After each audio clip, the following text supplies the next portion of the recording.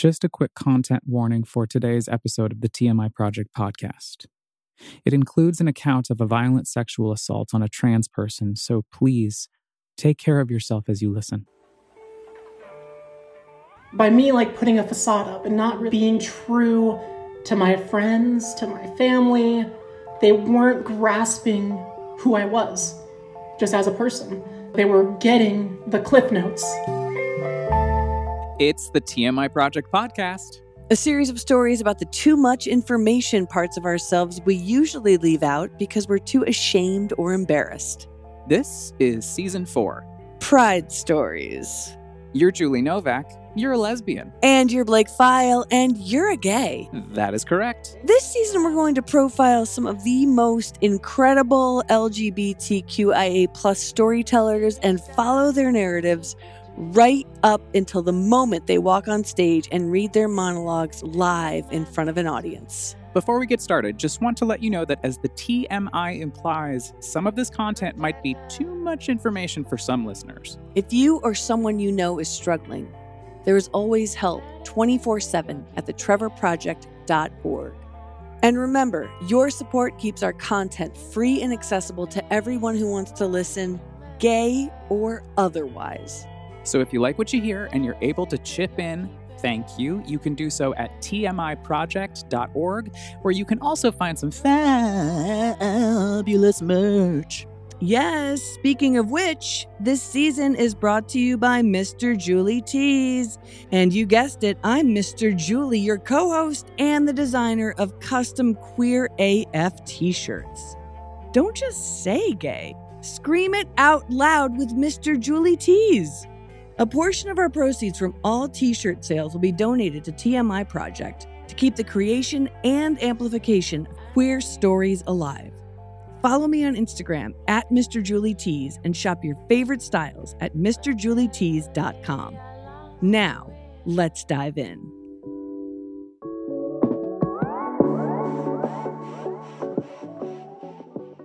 Yo, Julie. Hey. Hi. Okay, you're literally rolling your eyes at me. It's so rude. I was just about to be so excited, and you're starting off on a really negative foot. You're like, yeah, Julie. I wasn't expecting it. It didn't resonate with you? Is that what you mean? It didn't get me in the nether regions, which is where everything has to... Wait, what? Why are you laughing? Because nether region sounds disgusting. Shut the fuck up. Okay. You're such a son of a bitch. Can we say that on live TV or?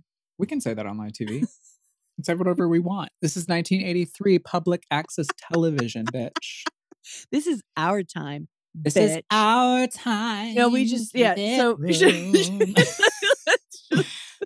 we're back. We're back with another amazing Pride story to share with everybody. My friend Bailey, I don't know if she's your friend, but she's definitely my friend. She has become a good friend. Yes. Okay, you don't have to correct me like that. That is just... Well, I got a chance to spend such quality time with her and her now wife, Mandy Buckles. We were in New York City a couple years back doing a project which will be made into a short film sometime soon. I don't want to give any more away than that, but we've been close since then and stayed in touch, and just one of the most quality, fabulous people I've ever met in my life. Yeah, she's going to share her story today about her trans identity and taking ownership of it, learning to survive, and discovering all the hope that she has inside of her in the process. And what's so great about her story is that it encapsulates all of what we believe at TMI Project in terms of how storytelling is such a strong tool for social justice movement building and the consequences of what can happen when you don't get a chance to share that story. The way that the pain that you can go through when you don't express your authentic self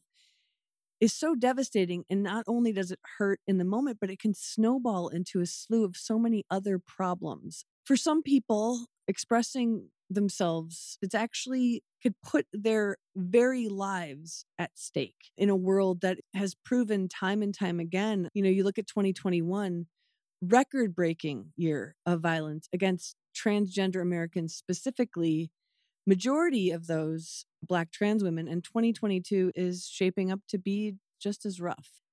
It's really scary, actually. Bailey's story is important in that context. It gives us an opportunity to really listen and hear what is being said, hear the truth of what's being said, and really understand it from a deeply emotional level, and then be able to take that and say, well, what can I do now? What I like about Bailey's story is it's satisfying at the end of it because she is living proof that out of darkness comes powerful light. And I love that. Yeah, queerness is not a monolith. And what I love about Bailey's story is that though she has a period of time in her life where she's trying to be something she's not, there is still an authentic piece of her that she holds on that carries through when she does become her authentic self. And with Bailey, there's a transition that happens, but there's an embracing of all the things that were still Bailey, some of which are not necessarily associated with being feminine. But that stuff doesn't have to get left behind. It's more,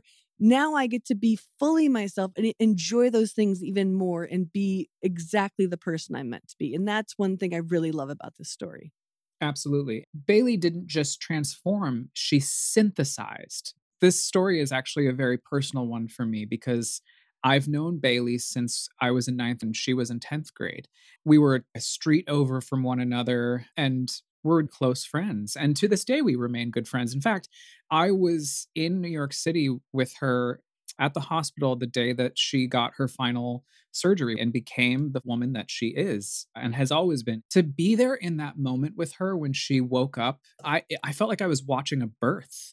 And when you get to see life being created in its purest form, I can't think of a better gift to have received. I think about high school, we would skip school all the time and go play GoldenEye on Nintendo 64, go see scary movies together. And the whole time, I had not a clue that there was something going on until I did.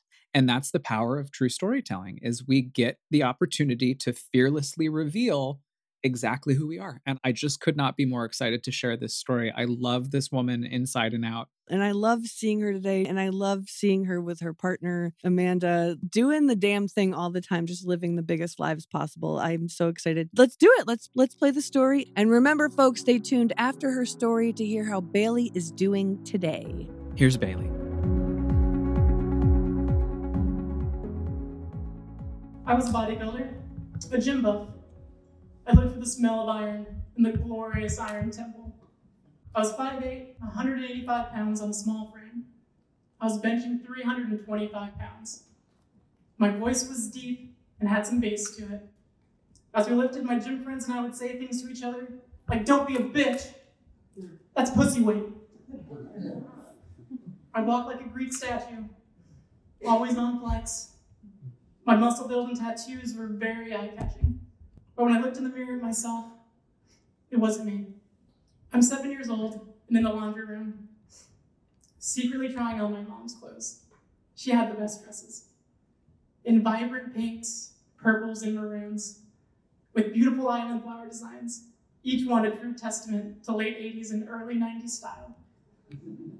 I take out her stockings and absolutely love the silky smooth feeling, carefully rolling them up my legs. In my mom's clothes, I feel free. I feel so fashionably me. I'm 15 years old. What is happening in my body? Why do I have to change like the boys? Why can't I develop like the other girls? Male puberty sucks. I guess I'll keep secretly wearing my sister's clothes when nobody's here. Throw Belly's chunky heels, short skirts, metallic halter tops are my hidden secret until the family returns home. I'm 21 years old. If I can't grow up to be the girl that I always wanted to be, then I will become the best man that I can possibly be. I tell myself I'll stop secretly wearing girls' clothes forever. I'm 24, and I can do 125 consecutive pull-ups. I'm a black belt, and I'm a fighter. My hands are calloused from the intricate knurl of barbells that I grip ever so tightly, lifting as if my life depends on it. I live and breathe to be inside the glorious Iron Temple. My beard would make any Viking proud. I'm a very successful manager at a thriving company. I go out to bars every night, and I'm the biggest guy in the room. The ladies love me, and the guys want to fight me. Sometimes they do, and every time they lose. I'm really sad, though. I'm very depressed and questioning my very existence. Drinking is more than social now. It's a requirement to my day. Cocaine keeps me functioning. I'm 25 and so alone, so isolated. Why? Don't I have everything I ever wanted? I'm a good-looking man, smart, stylish, career-driven, and fit. But I finally admit my truth. I know what's really wrong with me. It's my gender. Transitioning from male to female saves my life. It's the first thing I do that's solely for me.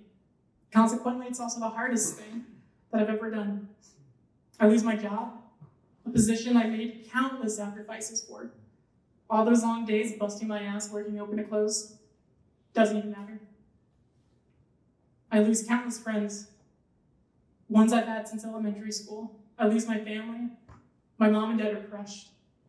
My brother can't see past his religious beliefs, and my sister is more indifferent than ever before. Abandoning the one thing I love most, I stopped going to the gym because I think it's not what girls are supposed to do. I felt alone prior to transitioning, but now I'm experiencing the deepest loneliness I've ever known. I'm 27 years old, and I'm starting to get into the swing of things. I'm a newborn woman in the world, and I feel really good about myself. I've developed a sense of style. My hair has grown much longer, and my curls are starting to show.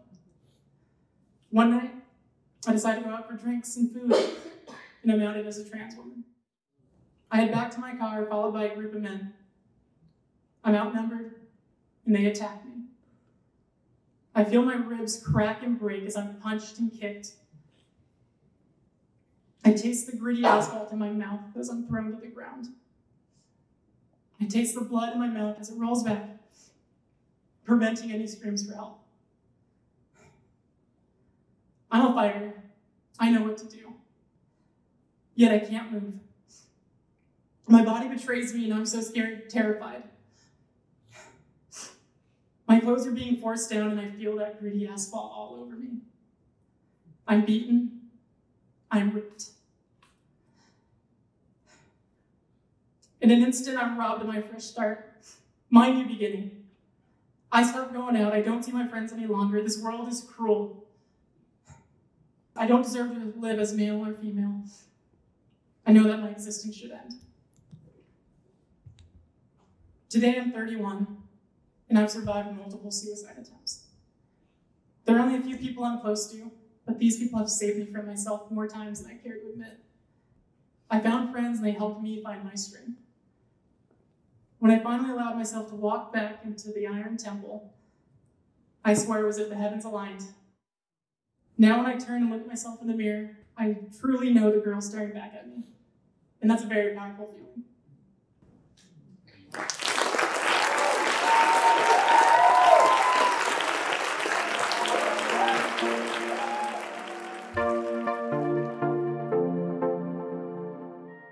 We had a chance to catch up with Bailey recently, and here's what she had to say.